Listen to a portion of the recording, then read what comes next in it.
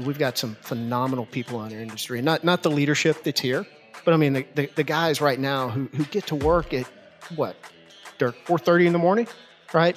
And they go home at 11 o'clock at night, and they work hard that whole time. They grind, right? And if I can have half the work ethic those guys do, then I think I can succeed. Oil and gas makes modern life possible. The energy the world requires today and tomorrow will come from decisions made in the oil field today. Oil and gas will remain the leading source of fuel to power affordable energy that is sustainable for the billions of people that depend on the success of the industry. The oil field is a group of people, companies, technologies, and institutions working towards providing the world with safe, clean, storable, and transportable power. The Oilfield 360 podcast is a 360-degree deep dive into the leaders of the industry who will provide listeners with a first-hand account of what it takes to build, maintain, and lead the energy business into the future. The Oilfield 360 podcast is brought to you by the following sponsors. United Airlines. As Houston's hometown airline, United has long been the preferred carrier of the energy sector. United for Business offers a range of programs and discounted travel options built for all of your energy, resource, and marine travel needs. Get started at united.com/business. Simmons Energy, a division of Piper Sandler, one of the largest and most experienced energy investment banking firms in the industry, offering M&A advisory, capital markets execution, and investment research. For more information, please visit SimmonsPSC.com. Prang & Associates, the global energy search leader. Prang & Associates is the world's leading executive search firm totally dedicated to the energy industry. Over our 39 years, we have assisted more than 750 management teams and boards in 75 countries and conducted nearly 3,600 engagements. For more information, please visit prang.com. Daniel Energy Partners, in-basin research you can trust. A leading provider of U.S. oilfield research, known for its original boots-on-the-ground research approach, as well as its famous barbecue events. Daniel Energy Partners utilizes both its extensive network of top oilfield professionals and frequent in-basin field tours to provide real-time market intelligence. Visit danielep.com for information. Lockton Global Energy and Marine, uncommonly different.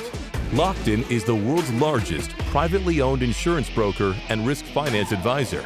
Lockton's global energy expertise is centered in Houston and represents the largest concentration of energy specialists, clients in the upstream, midstream, and downstream segments of the oil and gas industry. Visit Lockton.com for more information. Upright Digital. Upright Digital specializes in partnering with your business to maximize marketing efficiencies. We have a deep understanding of people, their needs, motivations, behaviors, as well as the technologies that enable brands in many industries to utilize what is available in a changing digital landscape. Find us online at uprightdigital.com. This is Aaron Marquez with Flecha Azul Tequila, saying hello from the Thrive Energy Conference here from the temporary studio at Minute Maid Park. It's a slight upgrade from the regular studio, but this is temporary. Definitely would like to welcome Marshall Dodson with Key, Josh and David. It's all yours. Welcome to the Oilfield 360 podcast. We are coming to you from the Minute Maid Park for the Thrive Energy Conference. You just heard our friend of the program, Aaron Marquez, introduce us. He was a couple suites down, and we had him come over and get us going on today's podcast. Today is a great episode. We are, as I mentioned, at the Thrive Energy Conference from Minute Maid Park. I am joined by the co-host extraordinaire, Mr. David DeRode. How are you, sir? Doing well. How are you doing, partner? You know, I'm doing great. This is going to be a fun one. Yeah. We are. We've got our guests sitting here in the middle. We are in a suite up at the ballpark, which is sweet, all pun intended. And we are surrounded by our friends of the industry. This is the first show back in about 12 months for the energy business. So the energy is electric. Like, yes. Everybody's in a good mood. A lot of pin-up stories that people have been waiting to tell and see everybody and get out of the house. And yes.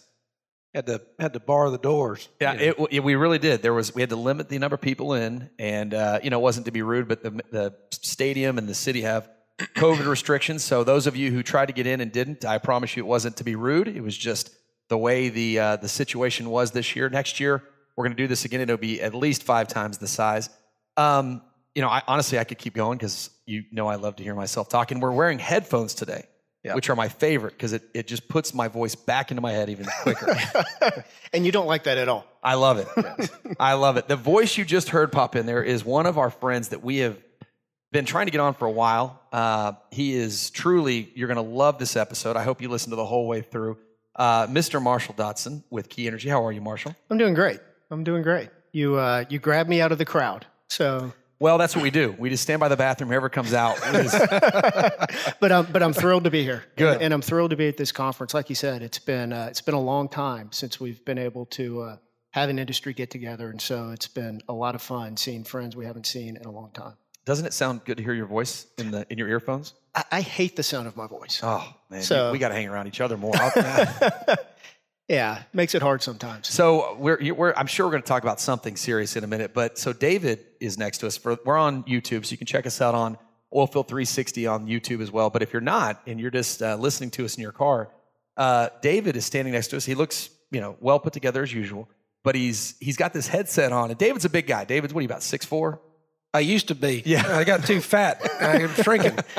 He's still a big guy. He's a big guy. He's tall, and he looks like an NFL announcer with this headset on, doesn't he? He's going to be giving color commentary on the speakers down below soon when they put it on the TV. Yeah, absolutely. I mean, the only thing I'm missing is a big, Windsor knotted tie, double Windsor knotted tie. So anyways, but I see Josh as usual. You never fail. You're dressed pretty well today. I appreciate it. You got the fancy shoelaces. Yeah. Yes, he does wear these outside of the studio, folks, amazingly. But his socks. But y'all socks, both of y'all have matching socks almost. Pump jacks. You got pump jacks. A job, and he's got a frac job. Yeah. Yeah. Or casing job. I mean, literally, we could teach school kids, about geology and how to frac and artificial lift. Some cement jobs. I mean, got everything going on there. Well, listen, we are at the Thrive Energy Conference by the way, that ice you hear in the background is Fletch Azul Tequila. The entire event is sponsored by... That's water. Oh, that's water. Yeah. Excuse me. With a little tequila. Yes. So Fletch Azul is one of the sponsors here. John Daniel, our good friend of the program, has put together the Thrive Energy Conference, and this thing is amazing. It really is, folks. I think he said 400 partner companies at some point, about 1,000 attendees. They've got the entire lower level of Minute Maid Park with exhibits, and then they have speakers going on in the train station, if you're familiar with that setup. And then they have all the presentations going out on the big screen. Right. So just everyone's truly socially distanced. It's a great venue because people can spread out. If someone wants to just sit by themselves in the stands and listen to the speakers, they can do that. I've been very impressed by the safety protocols around the virus here. Yeah, it's impressive. Very good. And the other nice thing too is we've got folks down in the Diamond parking lot, exposing their equipment. A lot of big frac equipment, electric frac. Obviously, and you can maybe touch on some ESG here in a minute, but the show is built about. This is the Thrive Energy Conference, and this is anybody in our industry knows that we're going through a transition. We've been through a just very difficult 13 months here for not just oil and gas, but the entire world. And the companies that came out of 2020 had to come out different and more ESG focused and more, they had to be smarter companies. And leaner. And leaner. And sadly, much leaner. But you have a lot of these companies that are showing off new equipment out in the parking lot. It's really, it's kind of a mini OTC is what it looks like out there, maybe early days of OTC.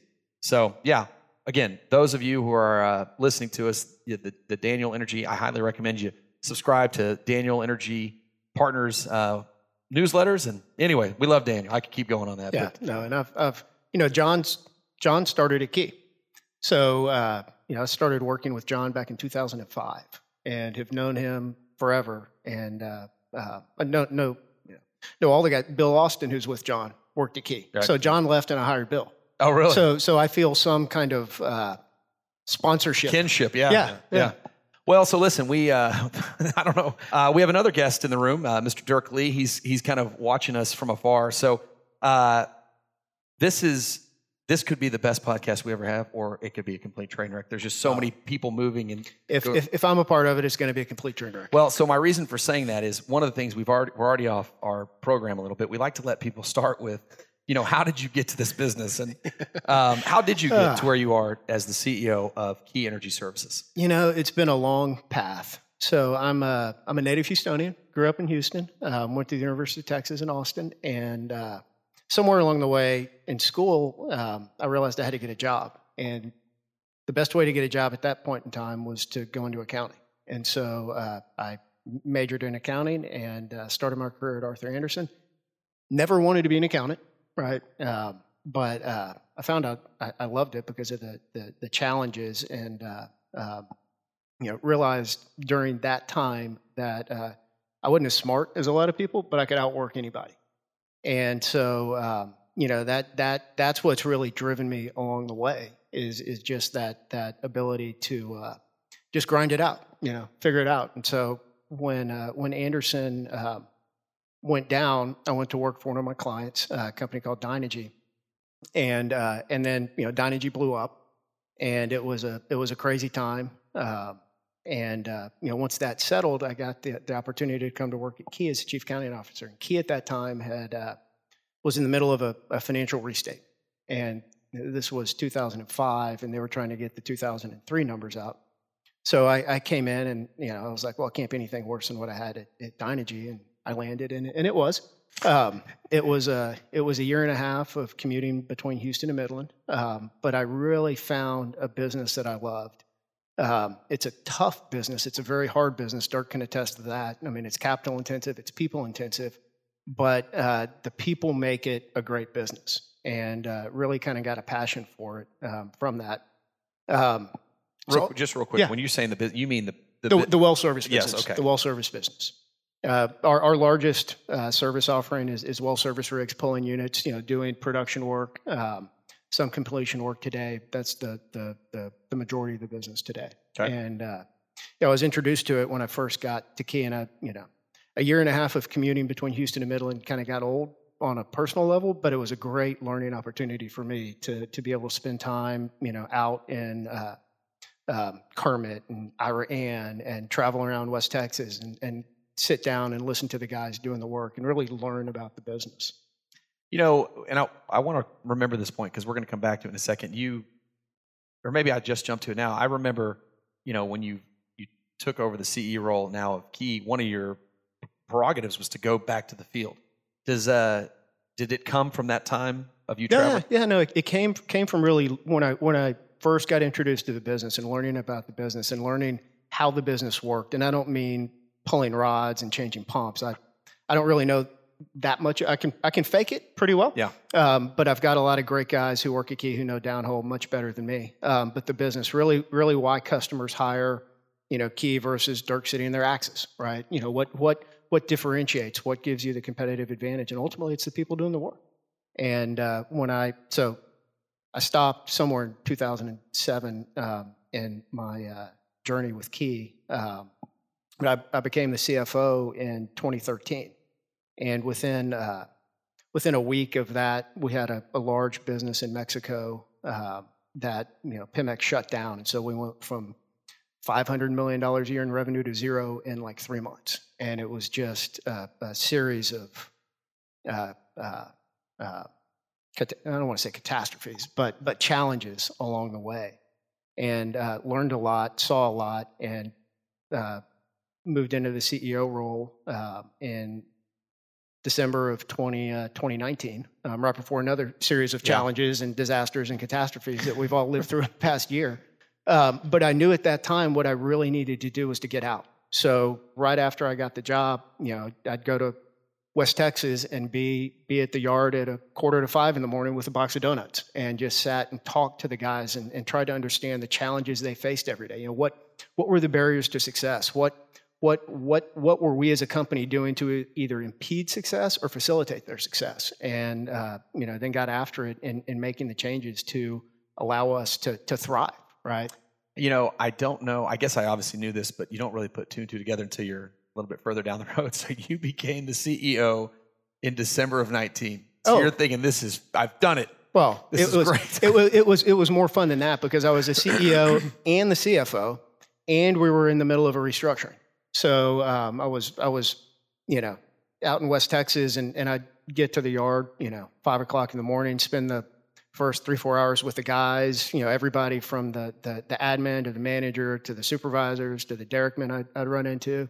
And I'd spend the afternoon and the night working on the restructuring, dealing with the guys in New York and our advisors and the lawyers. And it was crazy. Long days. Long days. And, we completed that. I think it was the Friday before the world stopped turning in March of 2020. And before the world ended, the apocalypse, what were you communicating to them, to the guys and the girls out on the... My goal at Key is to make Key the place that everybody in the oil field wishes they could get a job.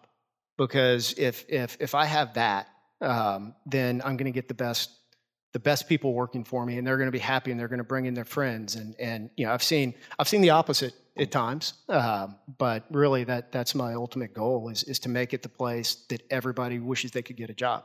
Key was that years and years ago, and I think we're pretty based on some recent successes. I think we're back at the top of the game. It's interesting to hear what the goal was in January of 2020, for instance, and now we're February of 21. I want to know what your leadership looked like through 20, because it's one thing to go in when things are good and be like, "Hey guys, we're back, and this is what's going to happen," versus when the world is. When Clay Williams was speaking, he talked about managing in the oil field, and it's either running up or running down, and it's pretty easy to manage through those in a lot of ways because you know what to do. You're either hiring like crazy or you're letting people go like crazy. But to do that and really drive cultural change was a challenge. And when you talk about leadership and leadership in a CFO role, you're not the one who can say do this, right? Like you don't have that direct authority. I mean, you do in your groups, right? But I couldn't tell the guy running the rigs business, this is what you need to do. So a lot of that leadership is through influence, right? Influence, and you can influence decisions. And I kind of believe that the best way to get people to accomplish what you want is to have them buy into it, to make them think it's their own decision, right? And when you do that and you get buy-in, the results typically are great. Not only because they own what they're trying to do, but they learn from it and they grow and they develop. And it's music to my ears to hear that, because it's having the benefit of working with so many companies and getting to see the good, the bad, and the ugly. There's a huge disconnect I see with a lot of companies about their people and their customers. And it sounds really simple, but your people are what ultimately drive results. Mm-hmm. And if they're not inspired, if they don't feel like they're part of a culture, if they don't understand what you're trying to do, and you're not helping them by giving them the tools necessary to do that, elevating them, you're going to struggle. Yeah. And your customers, they don't want people that are uninspired showing up on location, because those people, they drop stuff down the hole. They cause issues and accidents. It hurts your reputation. Puts it on the news. They don't go the extra mile to help the customer. Yeah. But when they're empowered, it's funny when I'd go out and talk to folks. Part of what I say, which is true, is my job is to facilitate your success. Right? What do I need to do so that you can be successful? And they kind of sit back. I thought your job was to tell me what to do. I'm like, no. I sit in Houston, right? I don't know what happens in Iran, right? So you have to do that, but I have to set you up for success. So tell me the barriers. Tell me what I need to do to facilitate that. Is it training? Is it capital? What do we need to do here? Because that's where the business happens, right? There's not a well service rig running in Harris County, right? As a publicly traded company, do you in board and investors and this, that, and the other? And if this is a question that we can't examine for obvious reasons, obviously we can edit it out. But when you talk to your broader team and your board about what you need to do, because I think it's critical to have people that are inspired, ready to go. And sometimes it's easy to say, yeah, we can cut their pay, or we can cut benefits, or we can cut training, we can cut this, that, and the other.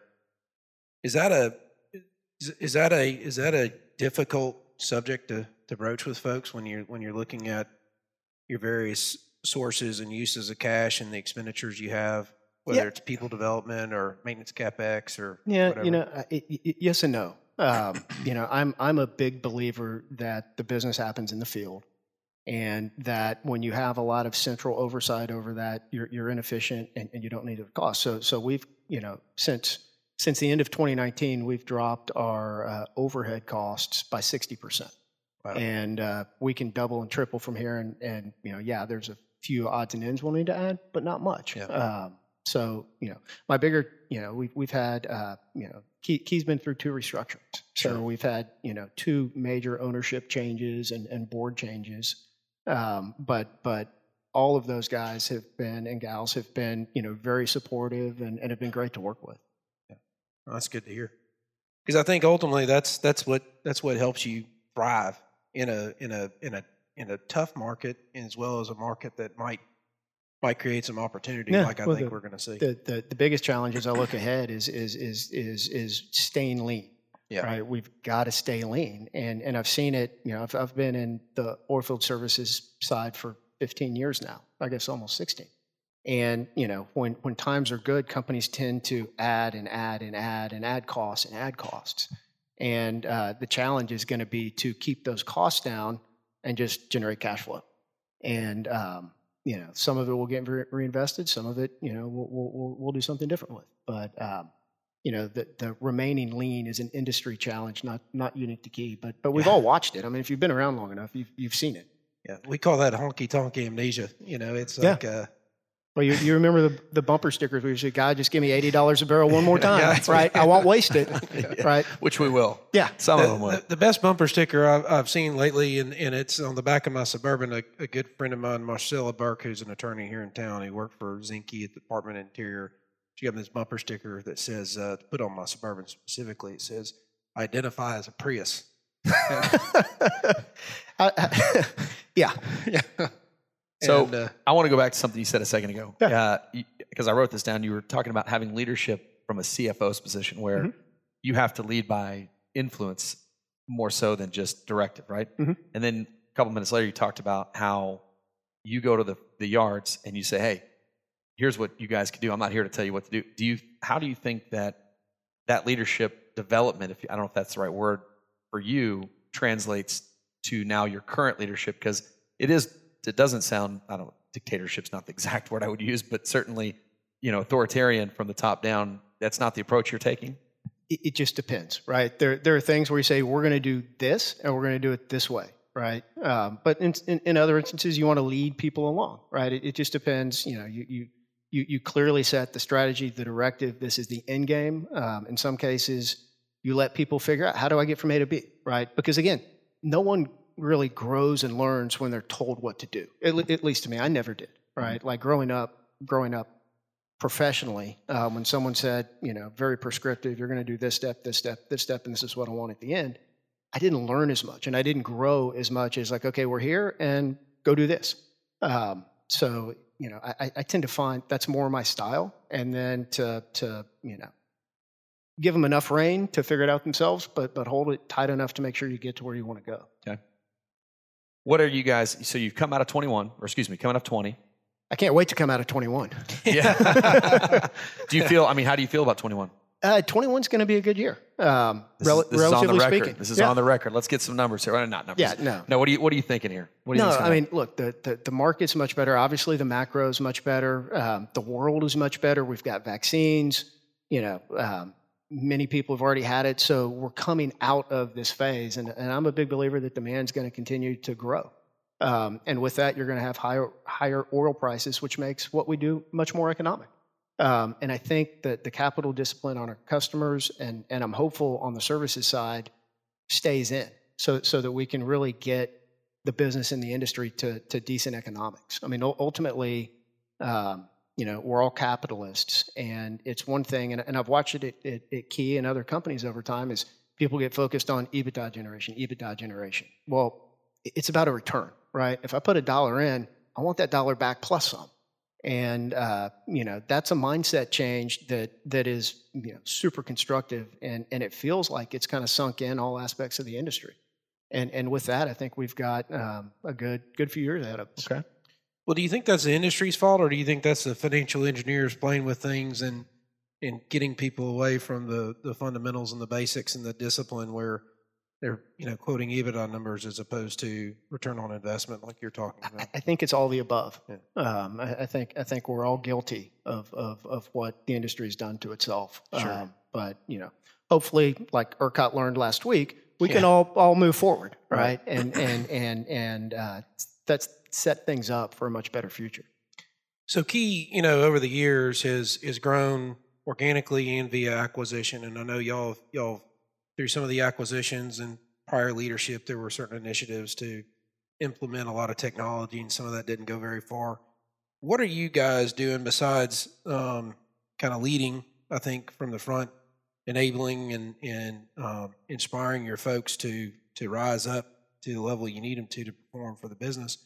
What are y'all doing from a technology perspective to not only meet the needs of your customers, but also kind of go the extra mile and differentiate yourself from some Well, you got one of my competitors staring at me, so I'm not going to give you all the secrets. He talked a little bit about his stuff. I mean, it's all secret sauce. Just so you're aware, this is going on the internet. Oh, really? You mean it's not just us in the room? So Key actually was a leader from a technological perspective. We have a technology called KeyView, which predated Core by damn near 2 decades. It gathers data on what's going on. And, there are a number of initiatives we have around that, around digital aspects that, as we get into 2021 and have capital and cash flow to do, we're going to pursue. So that I've got a whole suite of things that, once we get to a certain level of cash flow and we can reinvest in the business, outside of reinvesting in training and people and those kind of things. I'm trying to think a couple years down the road. Yeah. Right. And, really position Key to succeed, not just in 2021, but 2031, because our industry is not going away. Right. And, actually that's one of the challenges we face today is as we ramp back up, is a lot of the younger people are like, well, you're oil and gas, that's not going to be here. I can't make a career in that.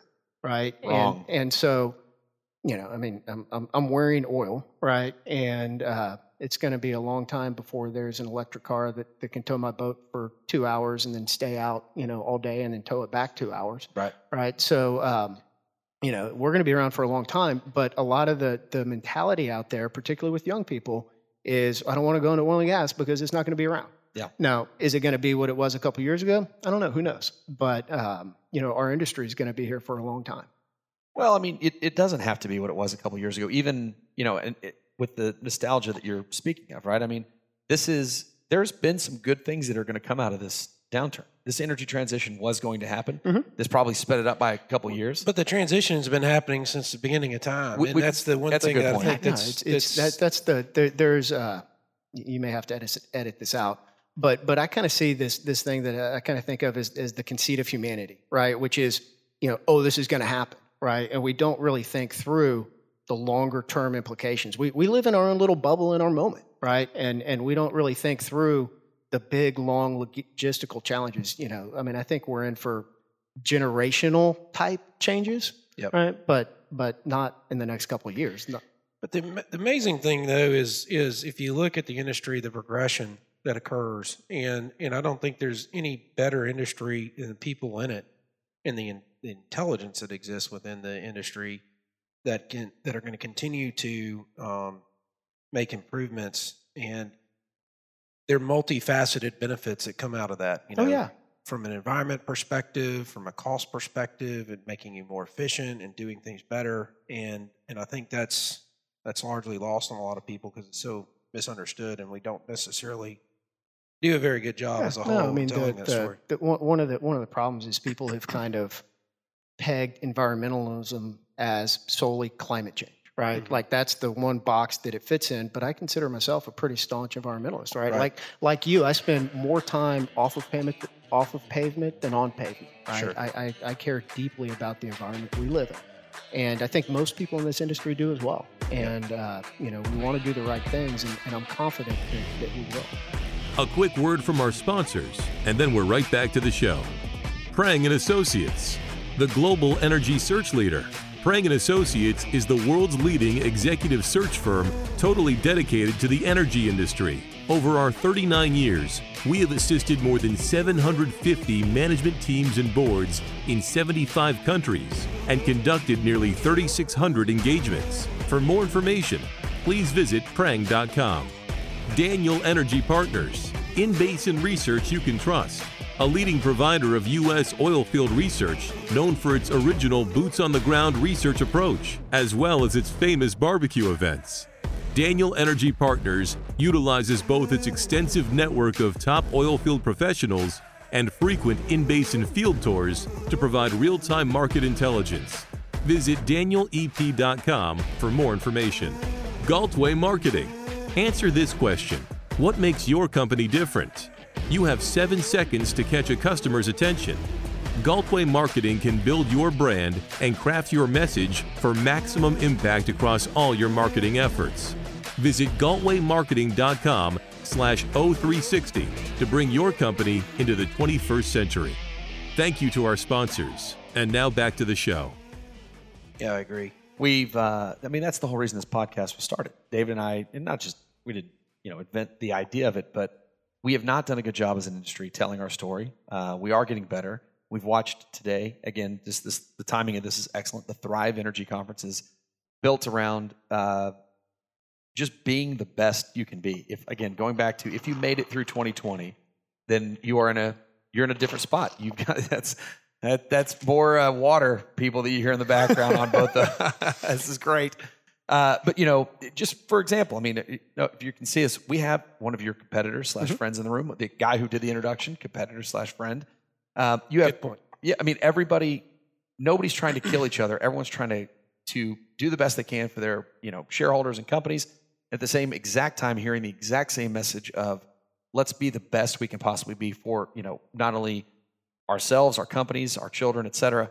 We just have to. One of the things that we wrote an email on behalf of Oilfield 360 to some of our government leaders saying, hey, I don't know if you're ever going to find a more willing audience to talk than from oil and gas perspective than you are right at this time. You have a lot of millennials, just for the record, a millennial could be 38 years old. We act like these kids are 21 years old. You're talking, these are people into their careers now that can make changes, that want change. And I just feel like this conversation we're having, it's becoming so natural, and there's not putting up the walls anymore. What I really hope that we can do, not just as an industry, but as a people, as a nation, is have a rational discussion, right? And talk rationally about. Good luck with that. I know, and that's what's so disappointing, right? Is no one wants dirty air, no one wants to pollute. Did you hear the Dan Crenshaw podcast? Which one? You did two. Oh, nice. Nice. Paying attention, Dirk. I've only heard one. Okay, so we just had him on earlier this year. And one of the questions we asked him was, why do people think oil and gas don't want clean air, clean water, clean, et cetera? And he said, it's almost like a religion, that you must hate oil and gas.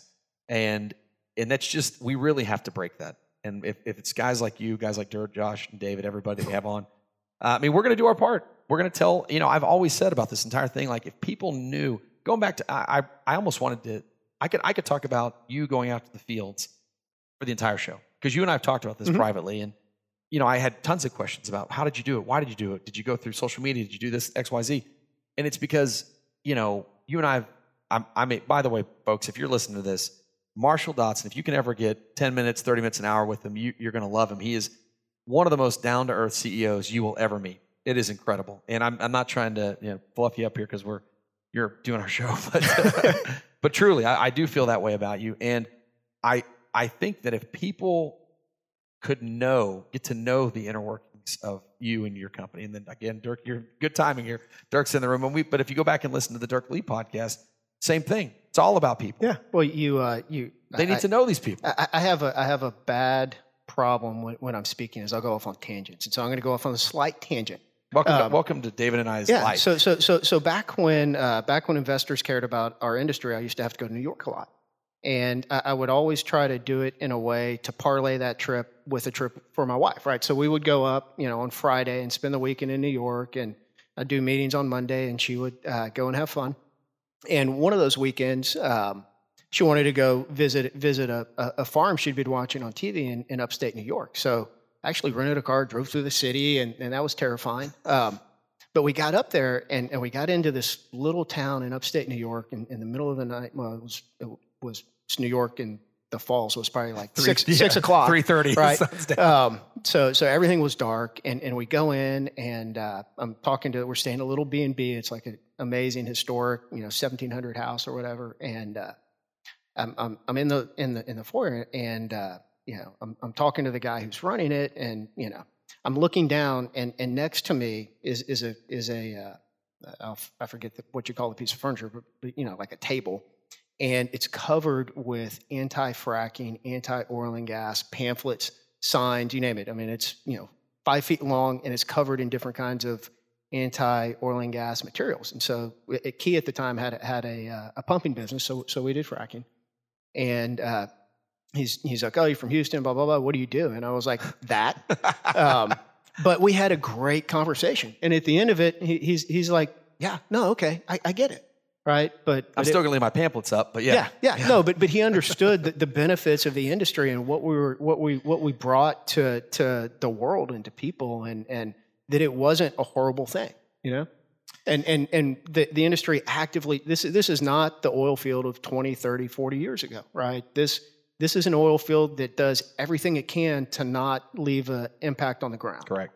And his mind was focused on the pictures that he saw from, the oil field in the 60s or the 70s, right? And that's not today. Well, but the media is still telling that story. Right. Yeah, but I don't think people knew any better, and people certainly know better now. I mean, it's like so many other things, people driving around with no seatbelts on their kids, and parents smoking, in the cars and on the airplanes. We don't do that anymore. I used to climb all over the car. Yeah, right. yeah, I used to like to get in the back and get like right underneath the window and lay across in the old Buick. Yeah. Oh yeah, absolutely. Yeah, that was a great place to sleep. And then the old station wagon seats where the tail gunner spot. The tail gunner spot. Yeah.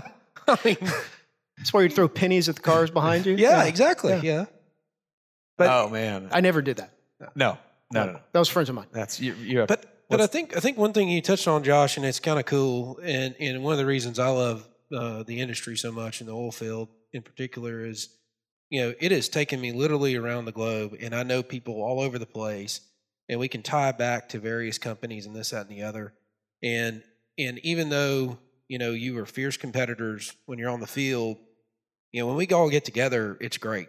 Yeah. I mean, and it's amazing. Dirk's here.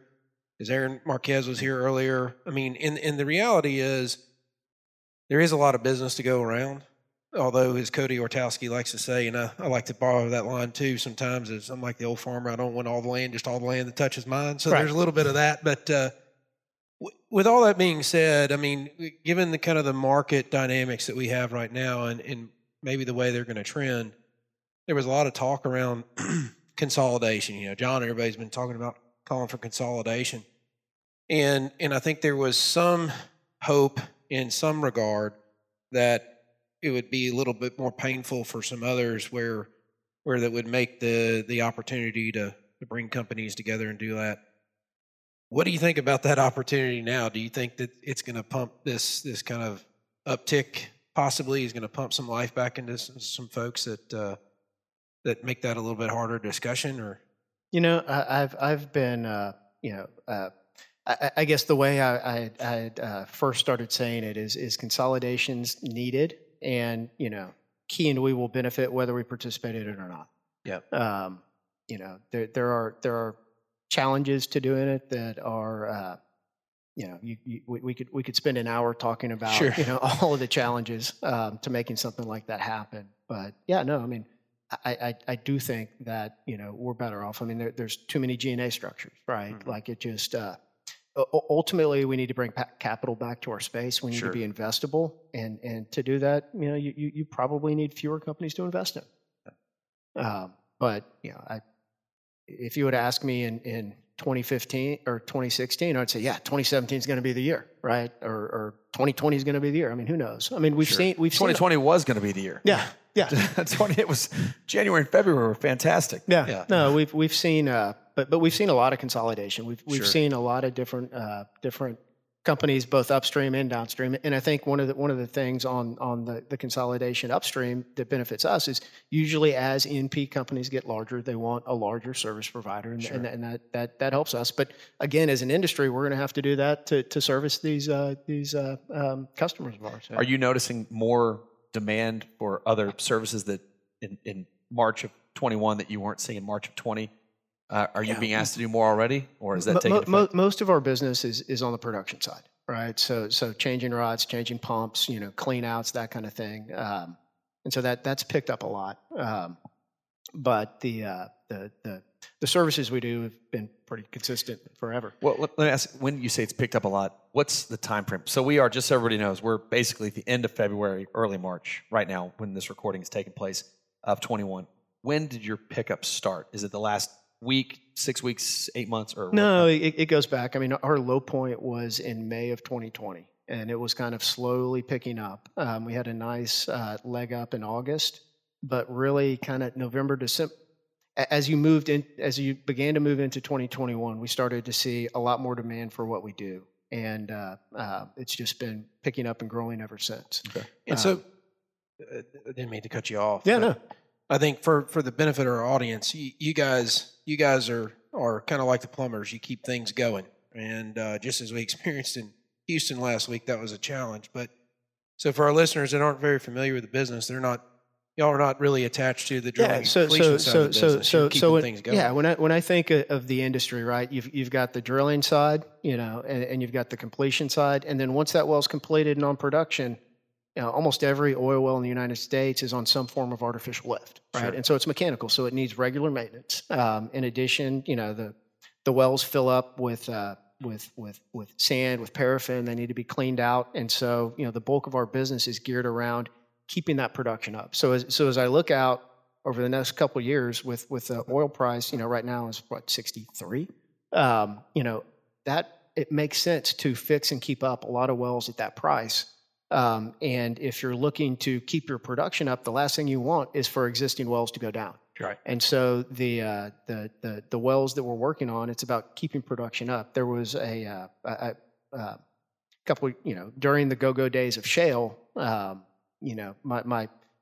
way I analogy to it was, there are people who have so much money that when they need new tires for their car, they just buy a new car, right? Yeah. And that's kind of what we experienced, right? Like, I need new tires. I'm just going to buy a new car. But those days are gone.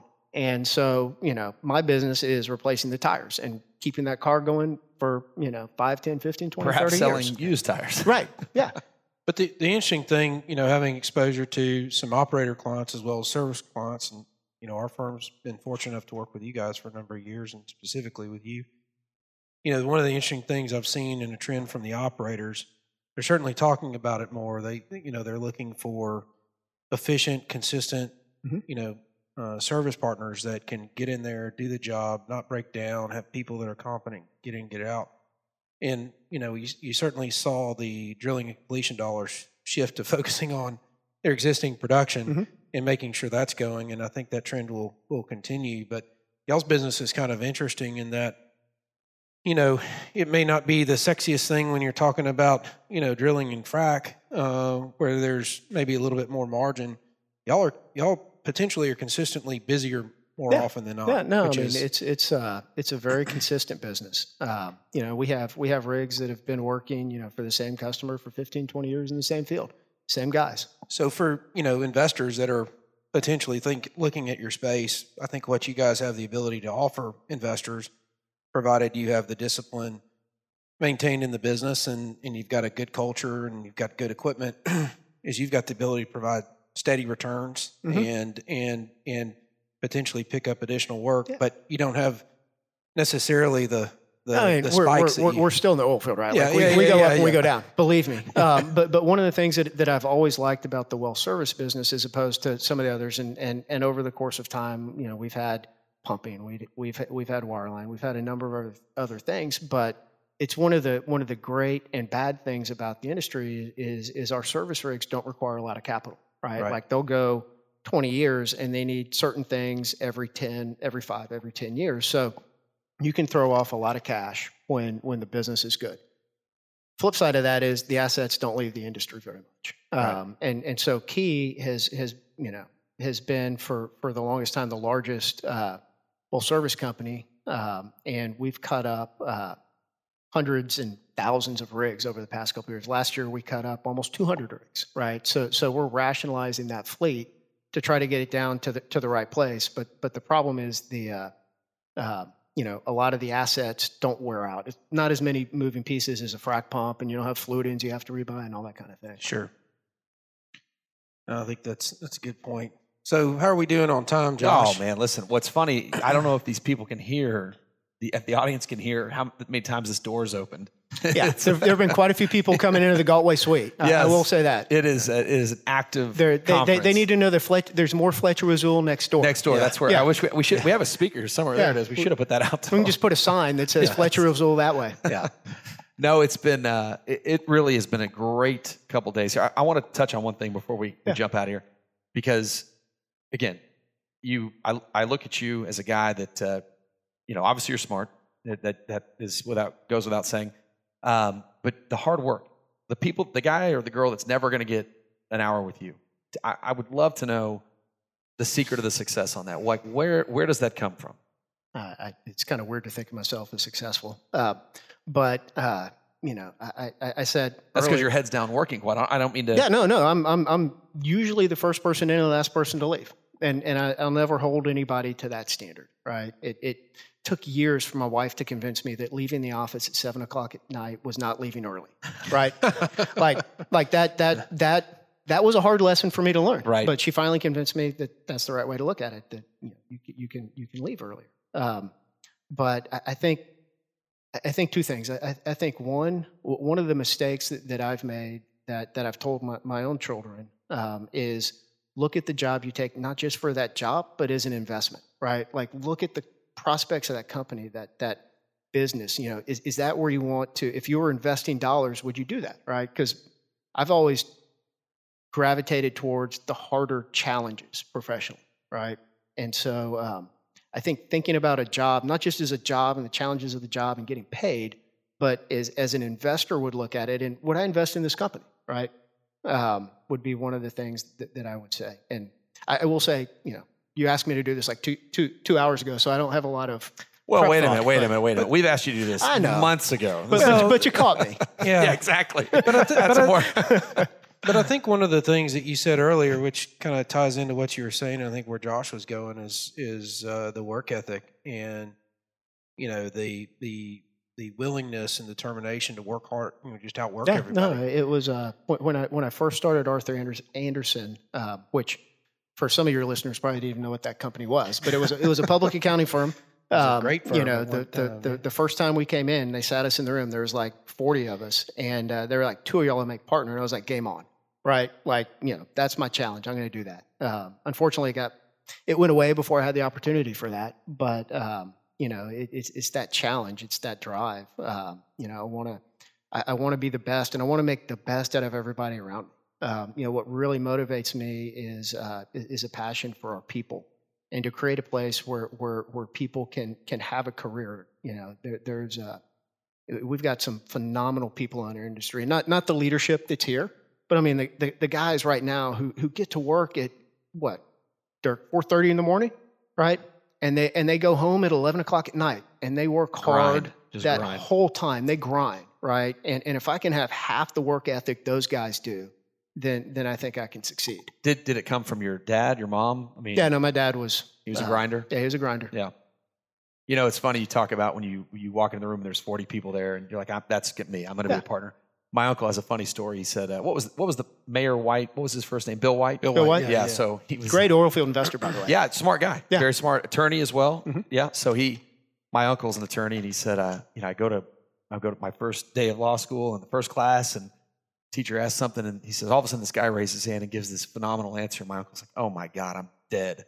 He says, I'm the dumbest guy in the room. And he says it turns out it was Bill White. Yeah. So, you know, like just greatness is great early, right? The whole time. You know. But surround yourself with those people if exactly. you don't match up to them and have the ability to, you know, well, you know, bring them around you. LinkedIn, we're big on LinkedIn. Check out our Oilfield 360 LinkedIn page. See how good I am at this? Yeah, no, just you've got it down. Throw that in. How many podcasts have you done, by the way? Because this is my first. Yes, it is. We've published about 35 or 40. Jonathan would know that, somewhere in that range. Yeah. We've done a lot more. Early on, we were just. Well, let me just cut in here real quick. So what y'all don't know before, you know, Josh has been very busy. He wears lots of hats, but what you don't know, because sometimes it wouldn't get published, sometimes it would. Some of y'all saw it. Is Josh would sit in the room and just talk to himself. I mean, I can't imagine. No, I know it's hard to believe. I mean, I'm kind of surprised y'all even have guests. Yeah. I don't really. I wish this. I need you guys to leave. I'll finish us off. So, no, where am I going with this? He's not wrong. What I would do, I used to take what really would happen. This is a true story. When I was a sales guy and I would have to drive to Louisiana or down south, and I'd have 4 or 5 hours alone. That's when I would fix whether if I had a problem with my phone bill or a problem with whatever bill. I learned that if you called AT&T, they can't hang up on you. So I would just call and say, hey, my bill's too high. And I'd spend an hour on the phone with this guy, and they were like, is that all, sir? And I'm like, no.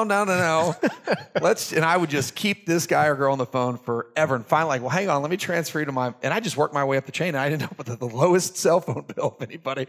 And I would end it when I was pulling into my clients. I was like, all right, thank you very much, and hang up the phone. And I was like, well, that was best 2 hours I talked to myself the whole time. Got a monthly reduction. So now I just listen to Oilfield 360 podcasts when I'm driving. Oh, so. This is my kind of thing. I like it. I brought up LinkedIn for some reason. Oh, back in, talking about being around, those 40 people in the room, or Mayor Bill White or whatever it is. It is, and I challenge the entire audience to do this, because go find your best competitor. Look what they're doing. Go find what, the best person at your company is doing, and pay attention to them. It really is the little things. It is the 7 a.m. And look, doesn't make you the best worker if you're there at 7 a.m., but that buys you maybe an hour and a half, 2 hours extra time to get something done, and you might run into your boss. I will say though, I realized years ago that I can't control the back end of my day, but I can control the morning. So, it's walk the dogs, it's run, and then go into the office. But I may be there until 9 o'clock, 10 o'clock at night. It's a good point. That is a great point, actually, because when at some point you're an ambassador for the company as much as you are leading it, and your days are probably just like today. You didn't anticipate doing this today, but not at all. Yeah, your days get away from you, whether it's for good or for whatever. So definitely, audience, utilize the mornings. The mornings are important. A lot can get done to center yourself, and I don't want to go too far into it, but it really is a key to success. Taking care of those early mornings. That's what I do right after. First of all, getting out of bed is the hardest part. What time do you get out of bed? 5 maybe. So sometimes 4:30. Getting soft there. Well, yeah. I woke up at 3 today. There we go. Now we're talking. I did sleep for another hour, so it was 4:30. There you go. I wake up early, but I tell you, the other day, I guess it was what day is it today? Wednesday. I shot up Monday morning at about 2 a.m. in the morning. My wife's like, "What is going on?" I said, "Darling, what is our username and password to our CenterPoint deal? Like, do we have a fixed rate?" Because I'm thinking we've had 50 or so people come through the house, and we've got the generator running and this, that, and the other, and we're housing people, and coffee and showering, and everybody's like, "This is great." And I'm going, "Oh my God, I'm gonna have a $200,000 gas bill." I'm like, cut off the auto pay. I want to see the bill before it just sucks it out of my account. Yeah, that's in Houston. Your natural gas bill is usually the smallest one. Yeah, right? That's not going to be the case this month. I guarantee that. Funny. That is funny. Well, listen, we could keep going, but we know you got to get moving. This conference is great. There's a live panel going on behind us. David and I are actually hosting one this afternoon at 3.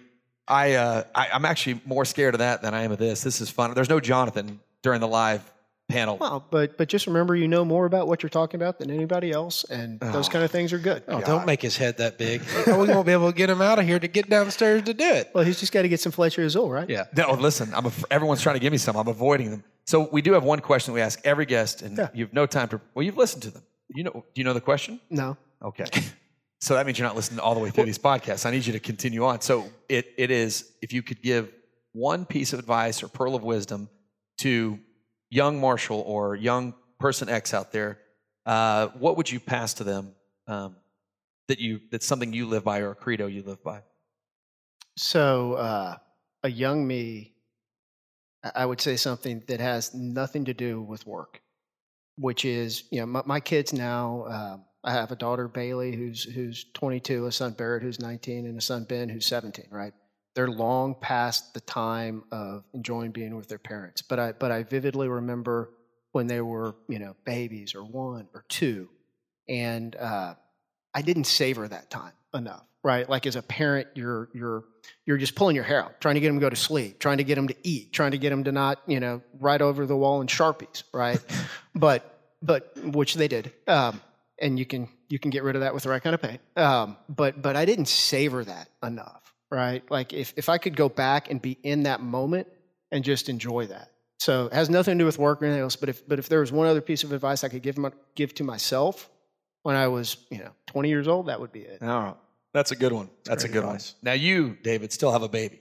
Yeah, I tell you what, I had a phone call with Josh early this morning. I was a little jacked up, and there were some other things going on in your work life, and kind of jacked up. And my wife's like, "Are you okay?" I'm like, "Yeah, I'm fine." And she's like, "No, you're not." And anyways, I've got my little boy Everest. He's 16 months old, and man, it just that goes so fast. Isn't that crazy? Yeah, You'll be buying him a car tomorrow. Yeah, right. But just seeing Or him Prius. and holding him, and him holding on to you. I mean, to your point, it's awesome. And that same advice has been shared with me by a number of people, and I have the fortune of this crow's nest advantage because I'm a older parent as opposed to a lot of my contemporaries that had children much younger, and been very fortunate with COVID and some of the events that have happened where I get to spend more time with a child. Where people that know me know that would not necessarily happen if so. It's been a real blessing, and I tell you, it's invaluable. It's awesome. Yeah, that's great. Because they grow up fast. Is he? I'm sure he's walking now, right? Dude, he is walking. Is he all over the place? He's kind of running too. Did he get a little haircut? You got a haircut? Yeah, I get the COVID deal. His hair's getting long, and Mama didn't take him to go get his haircut. And I'm like, has he got his beard yet? Like his no, dad? not yet. But I did try to give him a haircut, and he moved on me the other day, and I just absolutely butchered his hair. I felt awful, and I was in the doghouse with Claire for quite a few years. Yeah. I sent Dirk a picture of him, and he's like, "Man, you're in trouble." I go, "Yeah." I mean, it was awful. It wasn't like a bowl cut. It was like one of these cuts that goes. It was like a inverted lunar looking deal. He looked like the dude from Dumb and Dumber. Yeah. Whatever that guy was. Yeah. Anyways, but I digress. Well, this is great, Appreciate you having me on. and Thanks we for really being on. have. We've been after you for a while, and I know you're busy, and we want to have you back on too. I'm really curious to know more and more how the culture development's going, because I know you're Yeah. working very hard at that. That's so my thing is safety. I don't want anybody hurt. Good. And really driving the organizational behavior changes to get there is the main focus. okay, I love it. Is there what website can people go to? Keyenergy.com. Keyenergy.com. Okay. I can say www.keyenergy.com. David, do you have anything you want to end with here? No, I'm just glad you said www. Josh always makes fun of me. It dates us, Apparently, we don't have to say www anymore, but I still do. Yeah. It's okay. Well, you just. I have to- still type it. Yeah. I still type it. You don't talk into your phone? Oh gosh, no. I guess I occasionally. Man, do. you just went up Josh. Yeah. I mean, he's. I like Well, technology too. I had to buy a new car this year. I had an older car and it finally died. So I bought a new one and I can just talk to the car. Yeah. It's crazy. They're Well, crazy. don't tell Josh what kind of car that was. That car will have enough. You'll wear it out if you could just talk to it all the time. Self-record podcast on the Yeah. Well, listen, that is going to wrap us up from the Thrive Energy Conference. We are just happy to be here. Thank you to John Daniel and the Daniel Energy team for allowing Oilfield 360 to be the media partner for the show. Per the usual, if you have any complaints, please send those to david@oilfield360.com. And if you have anything that was great, want to tell me hello, or anything good, send to josh@oilfield360.com. Jonathan, how do we do today, buddy? We got thumbs up back there. Jonathan's the best. This guy he's awesome. He's amazing. He saves us. He puts up with us. I don't know why. I mean, he's awesome. Well, you pay him. Yeah, well, yeah, but I don't even know if we could pay him enough, honestly. He's an Aggie. Oh. And he's a very sharp guy. But what's good about him is he knows that we can get ourselves in trouble. So he's like, hey, I deleted this, I did this. I'm like, Jonathan, thank you so much. This is perfect. So he is the protector of the brand. And him and Victoria should be listening to this as well. So, all right, so Dirk's in the room. You have to challenge. You're going to have to put this out through the Key Energy Services, LinkedIn, social media, because Dirk dominated. He shot up the ranks with his promotion. So we're putting this challenge against you. So right. You got to. We'll find a way. I'll hire Galtway to help. Yeah. So, again, that wraps us up. Great job, everybody. Thanks for this. Ladies and gentlemen, look us up, all the social media channels, oilfield360.com, or media in general. That's it. Have a great day, everyone. Thank you. This episode of the Oilfield 360 podcast was brought to you by the following companies. EIV Capital, a growth equity-focused private equity firm, which has been providing capital to the North American energy industry since 2009. The team has extensive experience across the entire energy value chain. We invite you to visit EIVcapital.com and learn how we partner with entrepreneurs to build businesses. Merit Advisors, crafting holistic tax solutions to improve your cash flow and add profit back to your bottom line. When it comes to state and local taxes, Merit is the expert in the oil and gas industry. Visit meritadvisor.com. World Oil.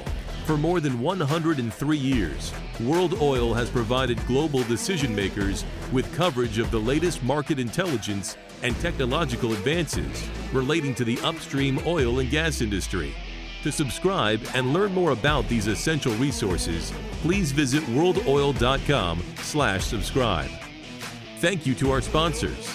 Simmons Energy, a division of Piper Sandler, SimmonsPSC.com, Lockton Global Energy and Marine, Lockton.com, Tomahawk Safety, TomahawkSafety.com, Prang & Associates, Prang.com, Daniel Energy Partners, DanielEP.com, EIV Capital, EIVcapital.com, Galtway Marketing, GaltwayMarketing.com, Range Valuation Services, RangeValuationServices.com, Merit Advisors, MEritAdvisor.com, World Oil, WorldOil.com, Flecha Azul Tequila, FlechaAzulTequila.com. For more information on today's guest and to learn more about our sponsors, please follow us on LinkedIn, Instagram, or at oilfield360.com.